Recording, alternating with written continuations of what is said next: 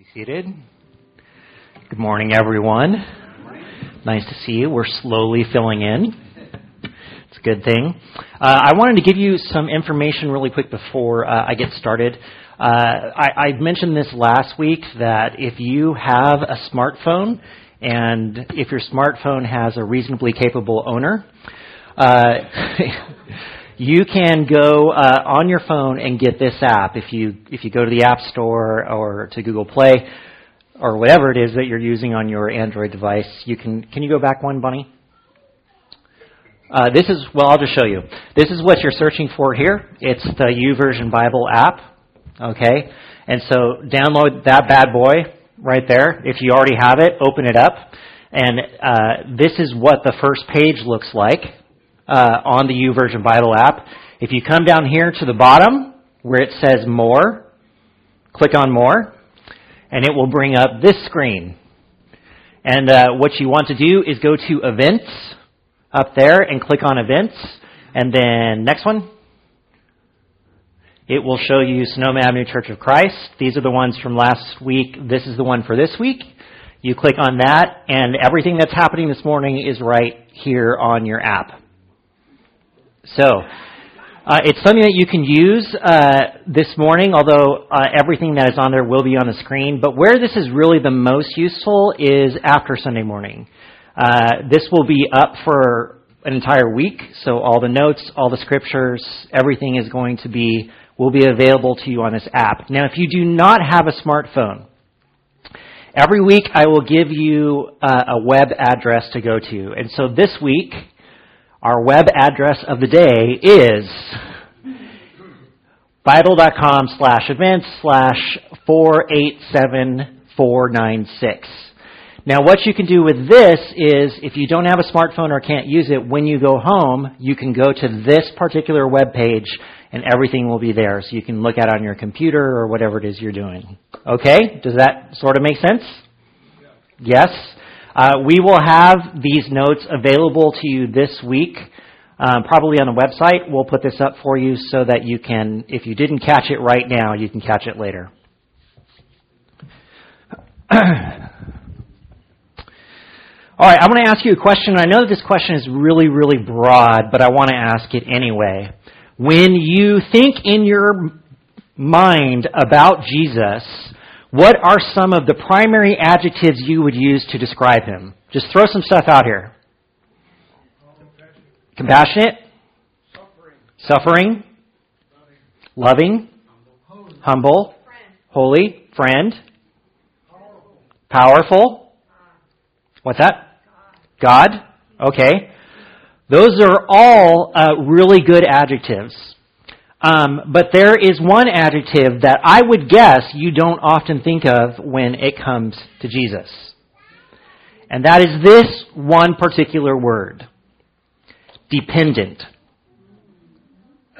John chapter 5, verses 16 through 20, Jesus is talking to his followers and he's sharing with them, and he's trying to tell them about how the things that he is doing are from God. All these things are coming from God. And listen to what he says.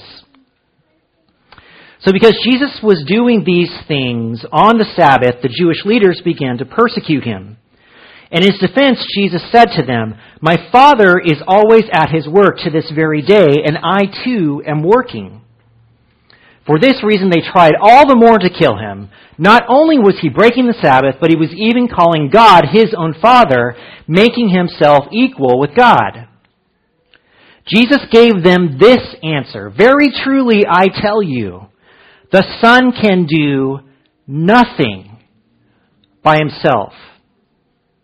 He can only do what he sees his Father doing, because whatever the Father does, the Son also does. For the Father loves the Son and shows him all he does. Yes, and he will show him even greater works than these, so that you will be amazed." Now there are two words that should pop out in your head when you hear this scripture, these words of Jesus. Those two words are nothing and only. Nothing and only. There are a lot of words we can use to describe Jesus, and all the words that you said earlier, they are very true expressions of who Jesus is.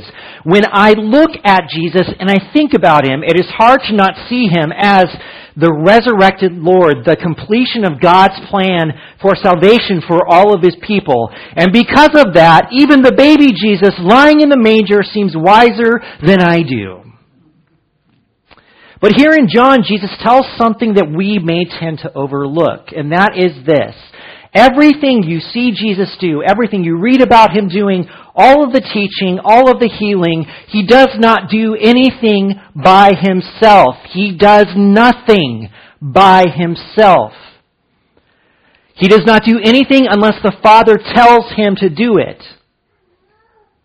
He only does what he sees the Father doing. Whatever the Father does, the Son also does. But one step beyond that, I want you to think about this for a second. Jesus is implying that he would not know what to do unless the Father told him what to do.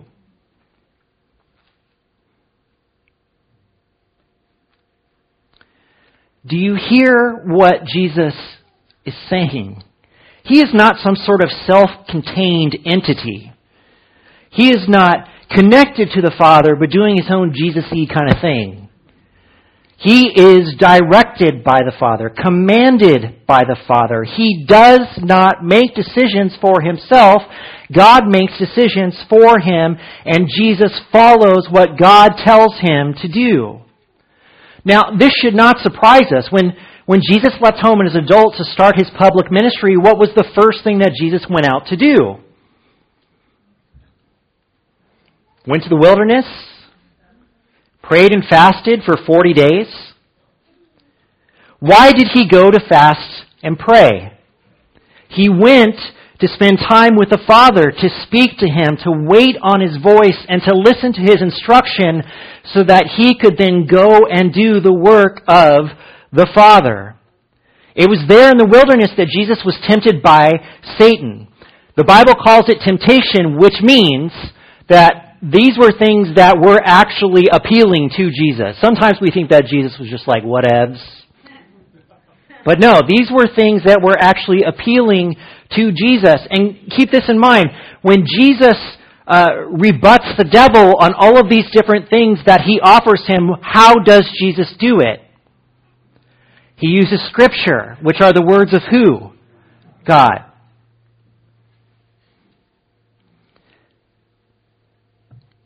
What does that tell us? That Jesus is listening to the Father. We see it near the end of the story when Jesus prayed in the garden.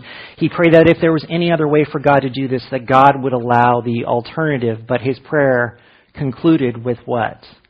Not my will, but yours be done. It was an exercise in putting what he wanted aside and doing what it was that God wanted him to do. The passage from John tells us something further. Jesus is not just taking direction from God one time. He's constantly taking direction from God. I do nothing without the Father showing it to me. I only do what the Father shows me. It's not a one-time thing, but an ongoing thing. Therefore, Jesus is always praying and waiting and listening and doing. Now, if Jesus, the Son of God, acknowledged that he was this dependent on the Father, then aren't we much more so?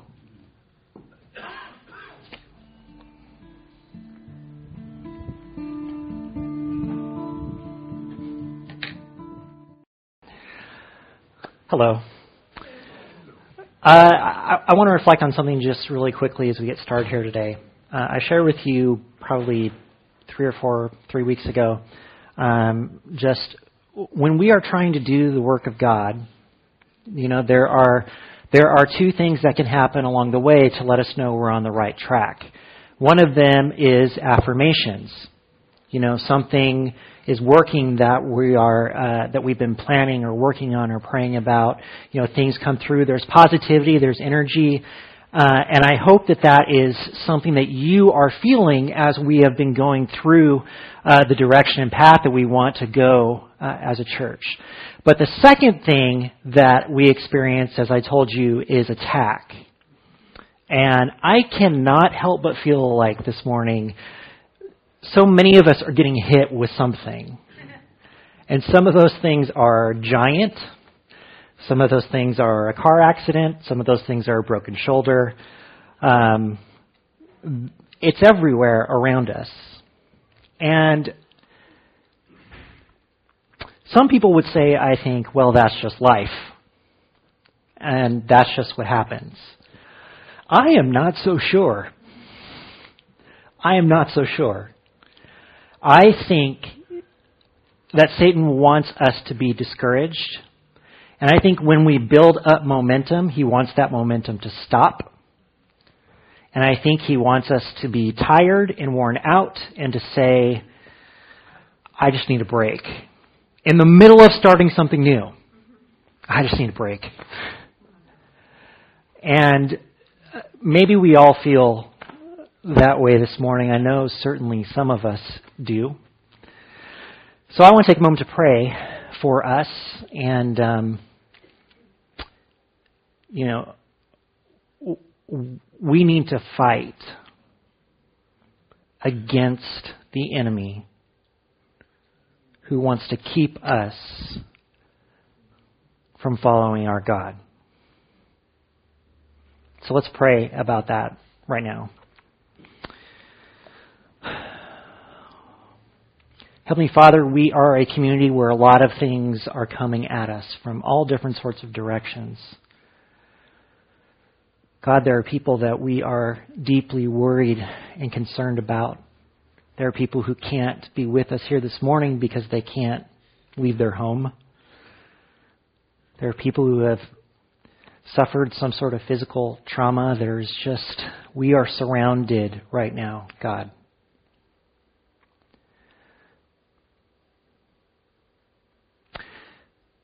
It is easy in times like this to be discouraged and to give up, to just feel like we need a break, we need to step away. But Father, I believe that you are starting something here with us. So God, I don't know exactly what to pray for, but I do pray that with everything that is going on in the life of this church, that you would help us to hear your voice most clearly. That you would affirm in us, God, as we seek you, that you are with us. And God, as some of us face moments where we don't know if our faith will survive, I pray that you would be present in that place as well. Because, Father, as we have said all along, you have deeper water for us to get into. And no matter where we are right now or what we are dealing with, God, you have deeper water for us. So God, may we find it. In Jesus' name, amen. Hey, tonight we are going to have the first of several prayer meetings. We have talked to you about praying together, about doing lots of things. So this is an opportunity tonight for us to come together and pray. It'll be from 5 to 6 o'clock. And we would really love for anyone who can be here to be here and to join with the leadership and our families and everybody get together and to pray about what God is doing. I'm still excited. I'm still excited about what we're doing. I'm still excited about the plans that I think God has given us. And we're going to review those things because that's what I do, is I review things with you at the beginning of a sermon every week. And everything starts with our vision statement.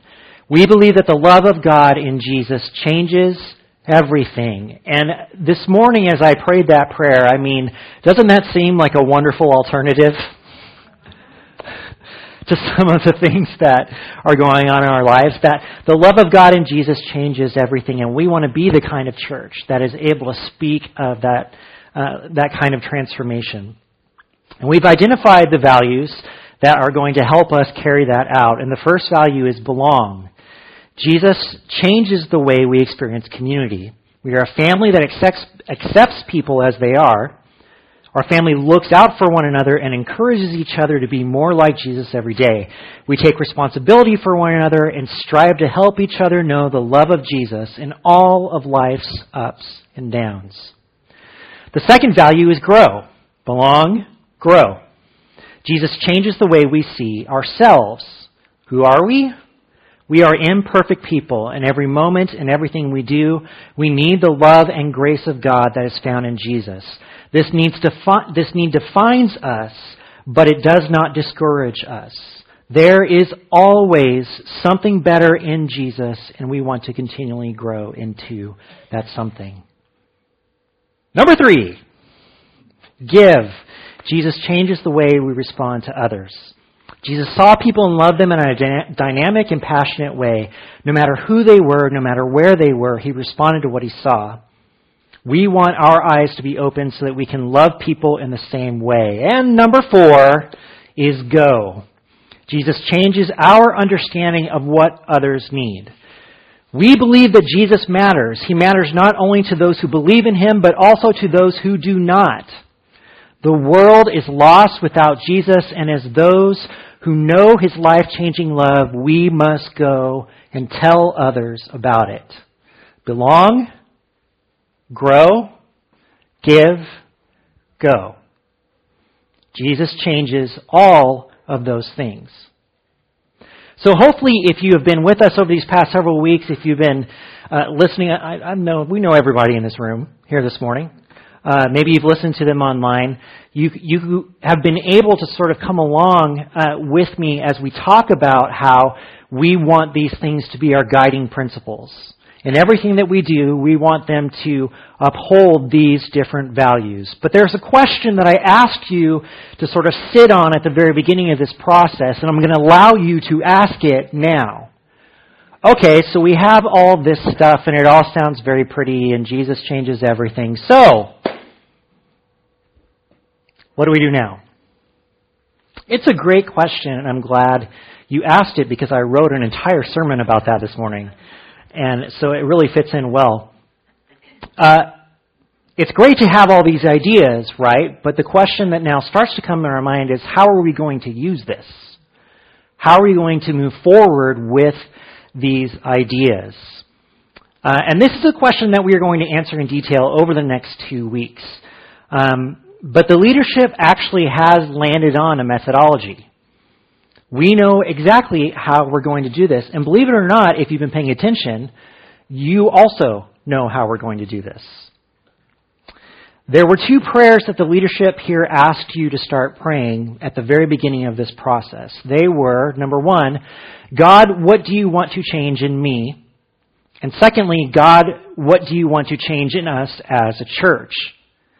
And the reason, of course, we asked you to pray those prayers is because our vision statement is, we believe that the love of God in Jesus changes everything. And so if it changes everything, then we need to ask ourselves, how is Jesus changing us? How is he changing me? Are my eyes open to the things that God wants to transform in me?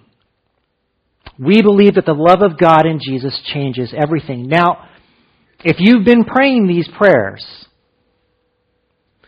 they are difficult prayers. Because if I ask God to show me what he wants to change in me, he might actually show me what he wants to change in me. I mean, do I want him to do that? Yes, I do. No, I don't. It's hard, right? He may show us something. So we asked you to pray and to wait and to listen. But the thing about that is that this is actually how we are going to move forward as a church and apply our vision and values. We want to pray, wait, listen, and only then do. Pray, wait, listen, and only then do. Now, the leadership has been doing this together, like I said, for the past now 18, 19 months, however long it's been. And hopefully you have been doing this on your own, but now we are transitioning into a different phase of this thing, which is we are going to do this together. If you want to be up to your eyeballs in what this church is doing, then come and pray with us. If you want to be on board with how God changes this community, then come and pray with us. Come and pray together. This is our plan. This is our plan. We are going to pray, wait, listen, and only then do.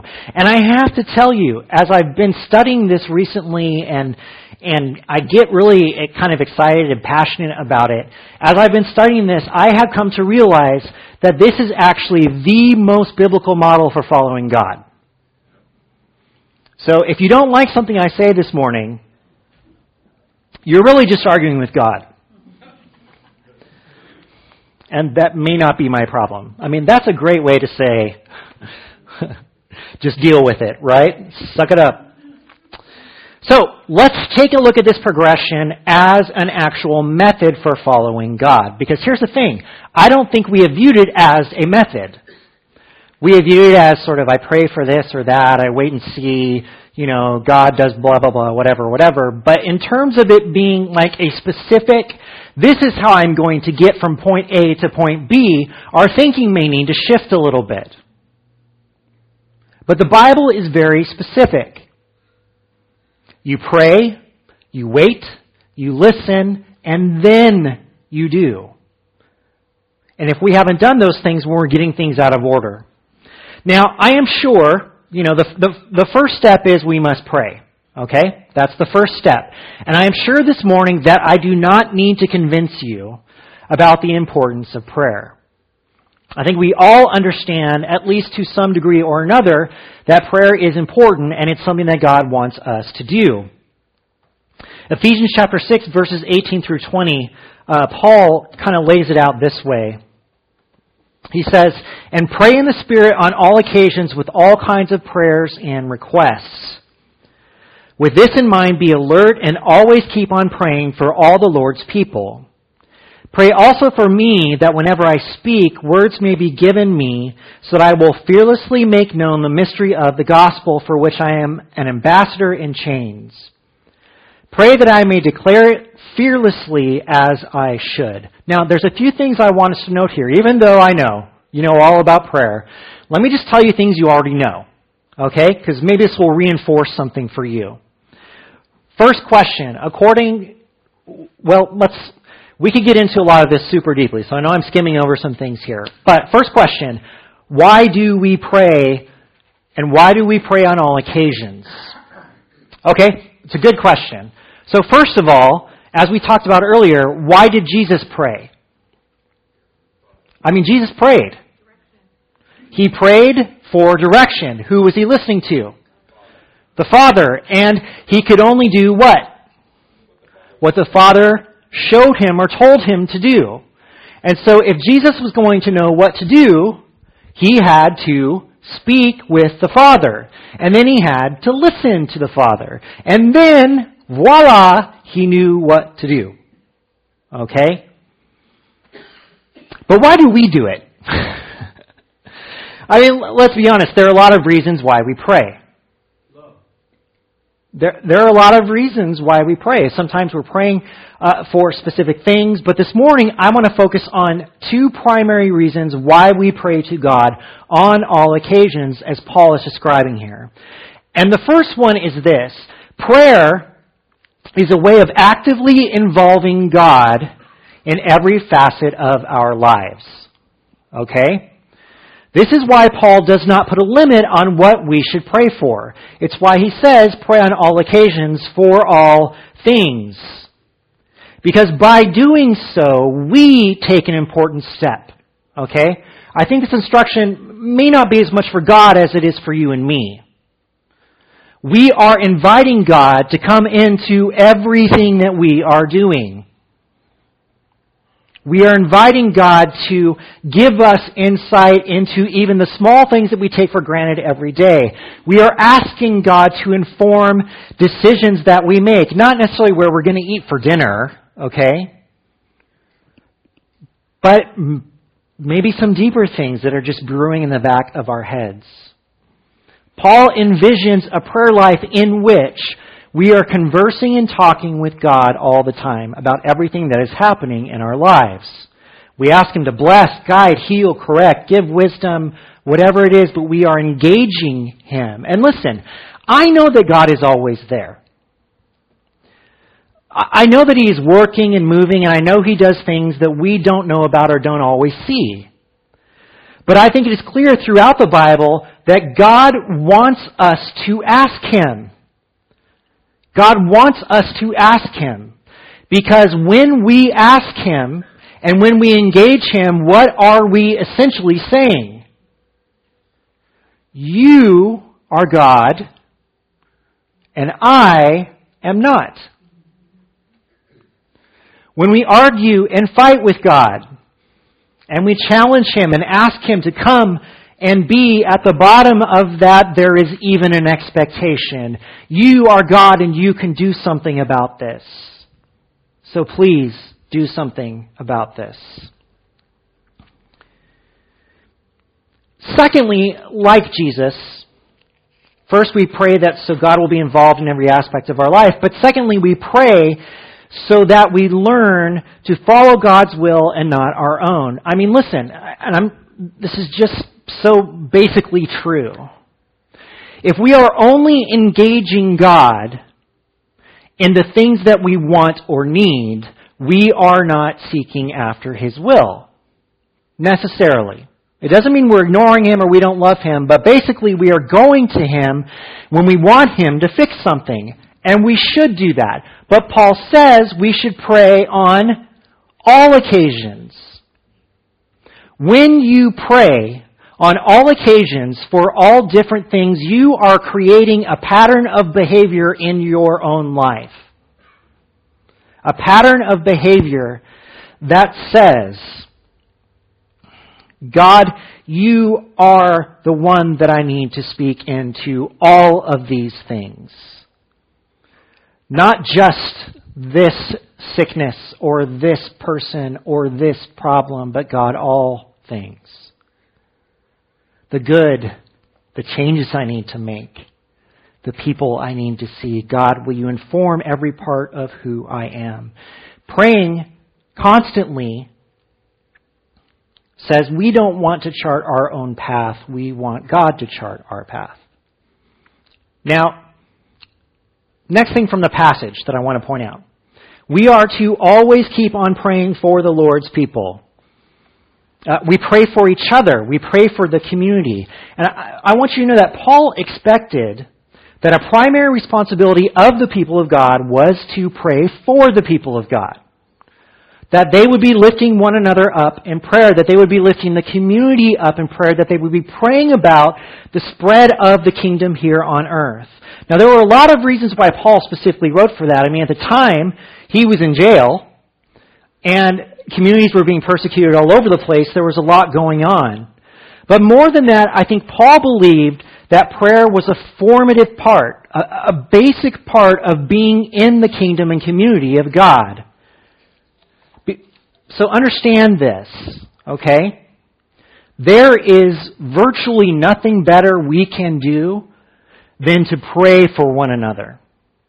And to pray for the community, and to pray as a community. I mean, that is the fundamental starting block of what we do. We go to God. And then one last thing, just really quickly.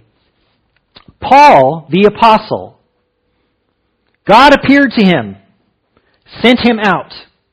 He's been preaching and doing all sorts of things.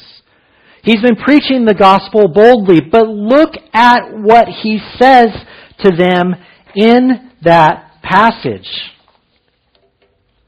Pray also for me that whenever I speak, words may be given me, so that I will fearlessly make known the mystery of the gospel, for which I am an ambassador in chains. Pray that I may declare it fearlessly as I should. He is asking this little group of Christians to pray for him so that he'll know what to say. Paul said this. Paul, doesn't he know what to say? But what does he want? He wants to always say what God wants him to say. And so he asks the community, will you pray for me so that I will know what to say and that I won't be afraid to say it? Think about that for a second. There's a little flashback to last week's sermon, at least for me, when we talked about going. Pray that I would know what to say and that I would have the courage to say it. If Paul believed the prayers of the community were needed to help him speak the gospel to others, then we had better believe that the prayers of the community are of essential importance to anything we do. To anything. If a professional gospel speaker asks for help in speaking the gospel, then perhaps we should pray about what God wants us to do as well. But I also want to say this. There is an element of genuine desperation to some of these things. There is an urgency that is involved in some of this asking. And you see it in so many different biblical examples. And here's what I want to say. When we engage God and we're talking to Him and we're asking Him, God, what do you want to change in me? What do you want to change in our church? God, where should I go? What should I do? How should I love more? All these different things, we need to want it when we ask it. Psalm 38 says this, all my longings lie open before you, Lord. My sighing is not hidden from you. My heart pounds, my strength fails me, even the light has gone from my eyes. My friends and companions avoid me because of my wounds. My neighbors stay away. Those who want to kill me set their traps. Those who would harm me talk of my ruin. All day long they scheme and lie. I am like the deaf who cannot hear, like the mute who cannot speak. I have become like one who does not hear, whose mouth can offer no reply. Now this is a prayer. And what is it a prayer for? Deliverance from enemies. That's what it's a prayer for. But how would you categorize or characterize the attitude of this particular prayer? Oh, it's desperate. It's desperate. There is nothing I can do. Okay, so we already have some familiarity with that, okay? So maybe I've reinforced something that you know about prayer, but it is the starting point. But now there is something that we need to evaluate about ourselves when we pray. What are our general expectations in terms of how God answers our prayers? Because we do have expectations, right? When we pray, that God will do something. And I think the most simple answer is that when we pray to God, we expect Him to answer us. Okay? Yes? When we pray to God, we expect Him to answer us. We're good so far. We're on the right track. And then, what could those answers be? We know this because, we've probably talked about this in church before. The answers that we usually talk about are yes, no, maybe, not now, later, never. But we also know that sometimes our prayers are met with something we are much less comfortable with, which is silence.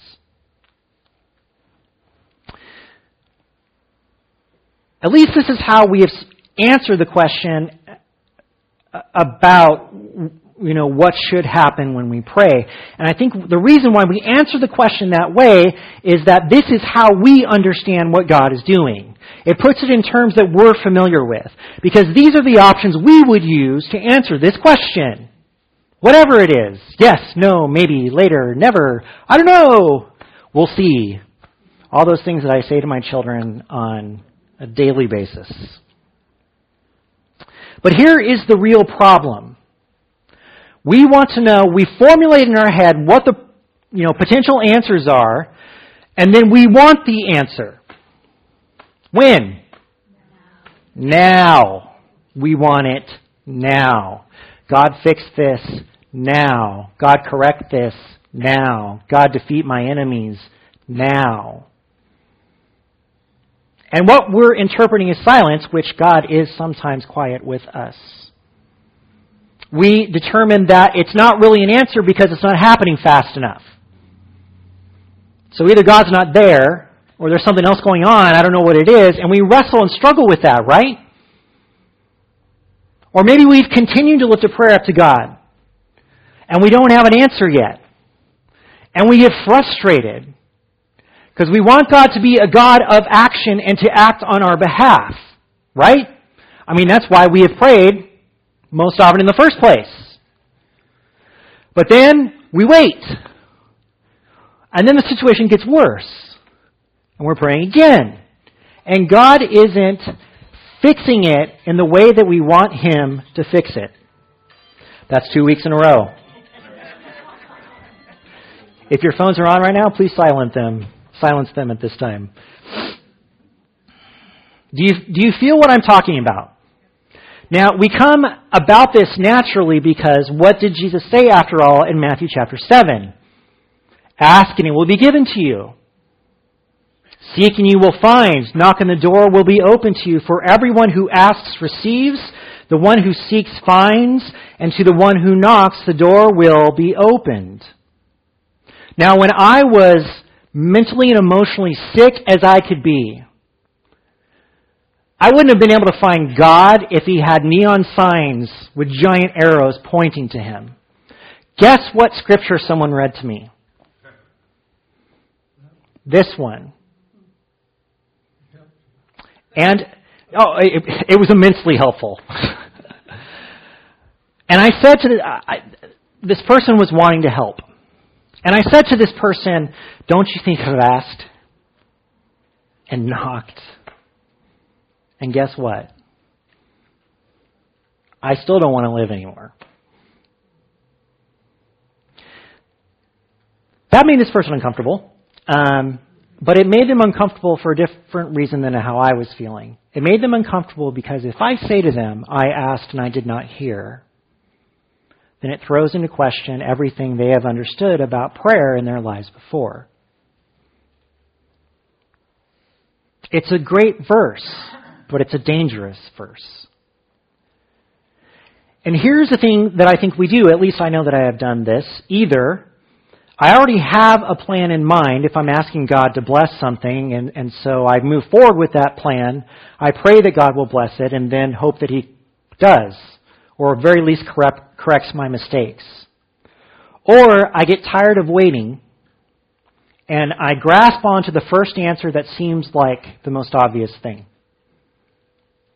You probably can't identify with this. Now, listen, God does work this way sometimes, and God is certainly able to do much more through our own efforts than we are capable of doing on our own. But if we are going to follow the biblical model, there is something really important that we have to do after and while we are praying. And that is this: we have to wait. Waiting is not an option. It is not an option that you can choose or not choose. Waiting is absolutely necessary. What if God is not behind the door immediately? What if the answer He wants to give is one that you are not ready for? What if seeking doesn't mean you look behind one object, but you have to turn the entire house upside down? We have interpreted ask, seek, and knock as a shortcut, and it isn't a shortcut. And we misunderstand when we judge God based on this criteria for how quickly He should act. We want God to do what we want Him to do when we want Him to do it. But who is God? He is, and we're not. But when we treat Him like this, we're acting like we are. Listen to this passage again. All my longings lie open before you, Lord. My sighing is not hidden from you. My heart pounds. My strength fails me. Even the light is gone from my eyes. My friends and companions avoid me because of my wounds. My neighbors stay far away. Those who want to kill me set their traps. Those who would harm me talk of my ruin. All day long they scheme and lie. I am like the deaf who cannot hear, like the mute who cannot speak. I have become like one who does not hear, whose mouth can offer no reply. Lord, I will wait for you. You will answer, Lord my God. That's convicting to me, you see. That's convicting to me. Because this person who is in the middle of such an awful and powerless situation, this writer comes to the conclusion, I need to wait for you, and you will answer. I had no idea. I was born in a church, practically. I have gone to church since it was okay for me to go anywhere. And I've been in ministry for 22 years, and I had no idea how crucial the act of waiting is to helping us determine the direction of God. It is 100% necessary. And as I've been practicing this over the last year, I am more and more convinced that it is the waiting on God that makes the biggest difference in whether we are following Him or not, in the way He wants us to go. It is the waiting that helps determine that. So there are some things you need to know about waiting from a biblical perspective. Waiting on God is literally everywhere in the Bible. It's everywhere. You ready? We're going to do a quick survey here. Noah waited for rain, then waited for the rain to stop, then waited for land. Abraham had to wait to know where God was taking him, as well as waiting until he was 100 to have the promise of the son that he was given some 50 years ago, or 30 years ago. Jacob, he actually received the blessing of Isaac early on in the story, but it takes a lifetime of hard lessons for him to grasp onto the promises of God. Joseph had to go through slavery, an accusation of rape, prison, and being forgotten in prison before he actually saw the fulfillment of the dreams that he had when he was like 14. You with me so far? Moses had to wander through the desert with the people as they were trying to get to the promised land. And then there was 40 more years of wandering until the people were able to go back to the promised land. And by the way, Joshua was waiting that whole time to take the people into the promised land. David was anointed king and then had to serve the king and then had to run for his life, create his own army, fight several battles, face exile from his own people before he would even have the opportunity or take the opportunity to become the king that he was promised so many years ago. We're not even going to talk about the prophets because they waited for everything. The whole earth was waiting for the coming Messiah. And when Jesus was born and he was taken to the temple, he gets there and guess what? There's two people there. And what have they been doing? Waiting. God said they would see the Messiah before they died, and they were there waiting for him. Jesus waited 30 years to start his public ministry. The apostles and followers of Jesus waited for the Holy Spirit after Jesus ascended into heaven. Saul waited blind for 3 days before he regained his sight and became Paul. The whole of the New Testament is about waiting for the return of Jesus.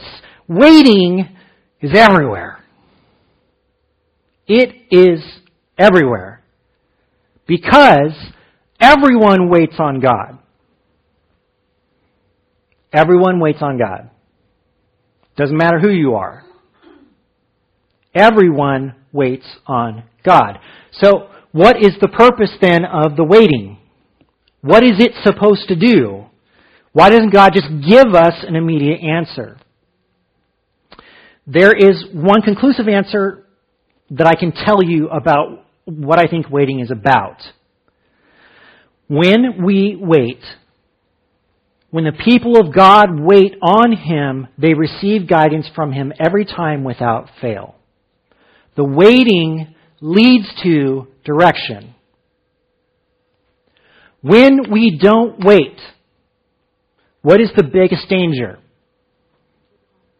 That we take control of the situation. But the very act of waiting is an act of submission to God. I will wait for you to speak into this. And then you actually have to wait. There are so many examples I could give you of waiting for God, but this one passage really sums it up so well. Lamentations chapter 3, verses 22 through 26.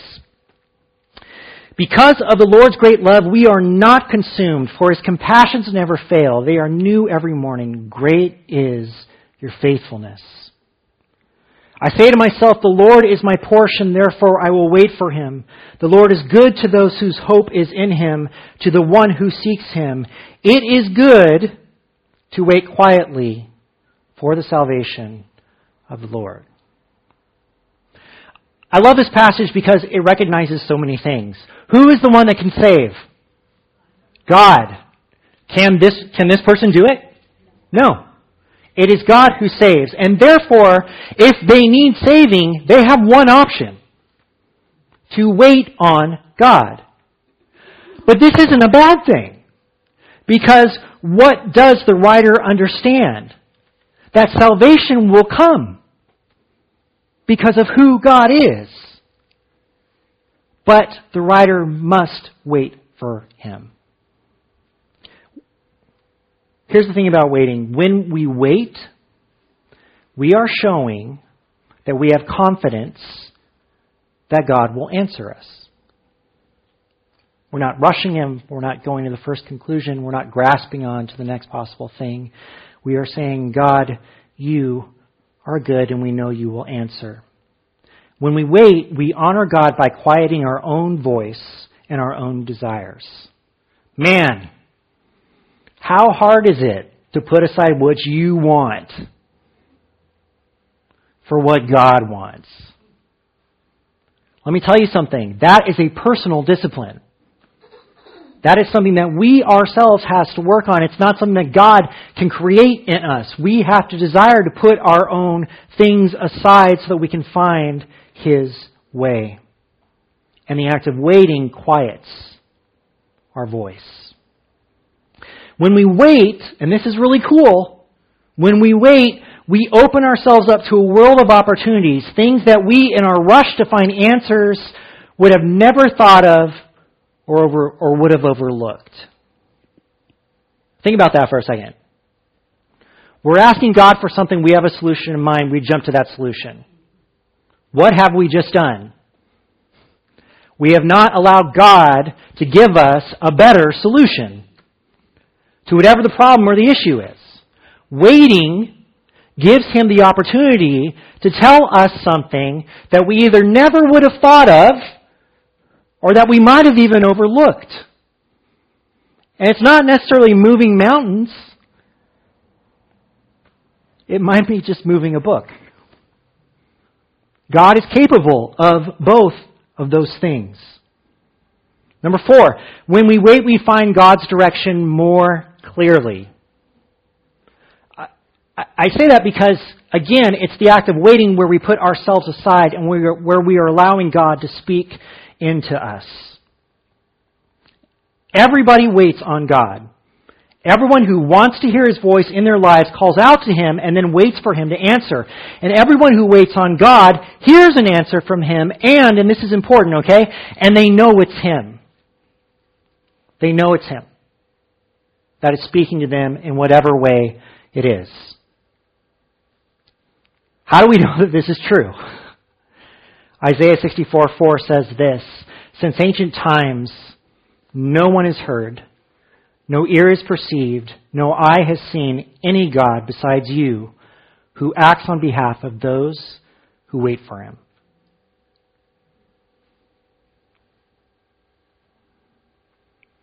Okay, so we're going to pray, we're going to wait.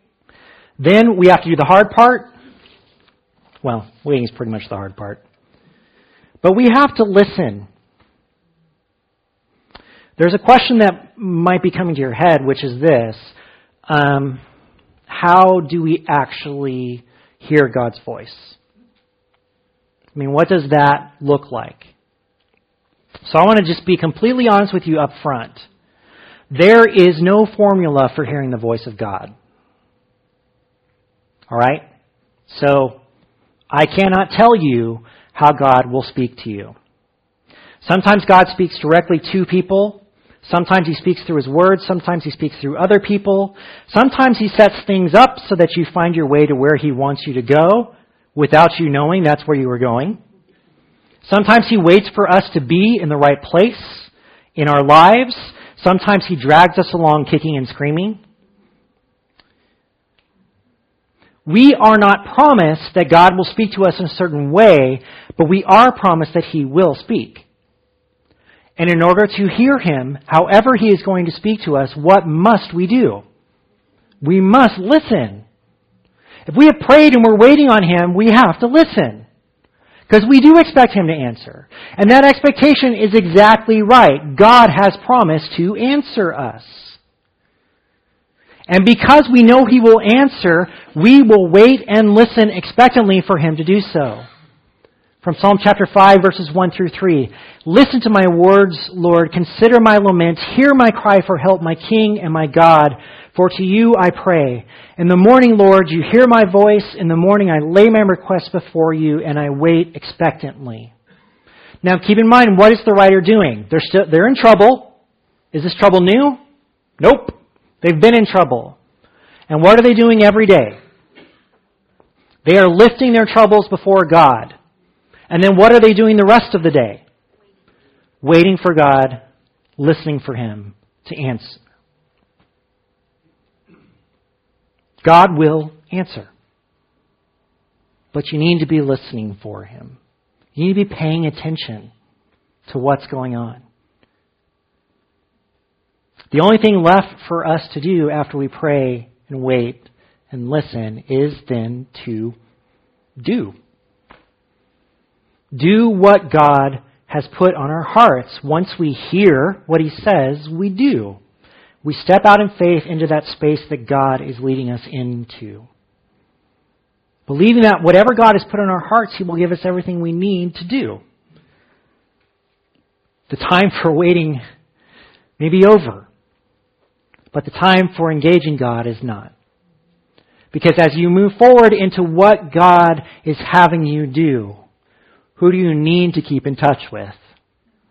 God. So that you keep doing what He wants you to do. And so that you understand how He wants you to do it. What is the biblical model for finding the way of God? You pray, you wait, you listen, and then you do.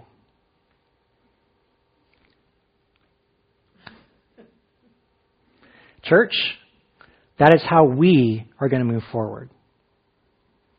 And I, to some embarrassment, have to say that I have never been a part of a church that has done this together in this way.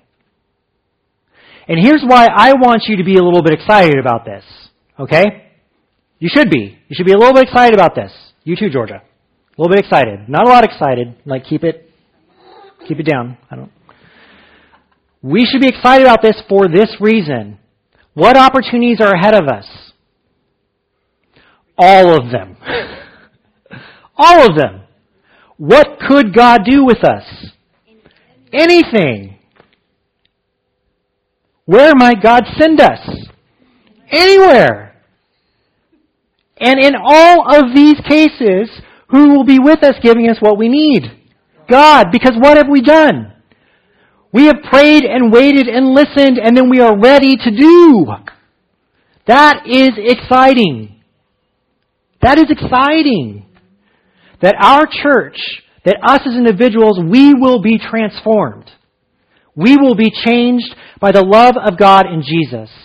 because we have taken the time to allow Him to speak to us. And then we follow boldly where He tells us to go because He is our God and we are following Him. That is what we want, yes. Well, the good news is we know how to do it. And the even greater news is we get to discover what it's going to be. And that, church, is a blessing. Amen? Let's pray. Heavenly Father, we thank You so much for the fact that You engage us in the ways we've been talking about this morning. We're grateful that when we pray to You, You hear us. God, we're grateful that when we ask, You do give us an answer. For You said, ask and you will receive, seek and you will find, knock and the door will be opened. But God, I pray that You will give us the personal discipline, the strength, the confidence in You to know that we need to wait on You to answer, to open the door for us to find. God, we want to be a people that are not formed by our own ideas, but are following You in everything that we do. So God, give us the energy and the passion and the excitement that we need to be those who will pray and wait and listen and do, and will do it with great joy and love in their hearts. For we are following our God, the Savior of this world, who has cleansed us from all of our sin and who gives us life everlasting with Him, that the things of this world would not hold us down, that we would never be kept from Him, that there is nothing that can stand between us and His love, and that with Him on our side, all walls will fall. In Jesus' name we pray. Amen.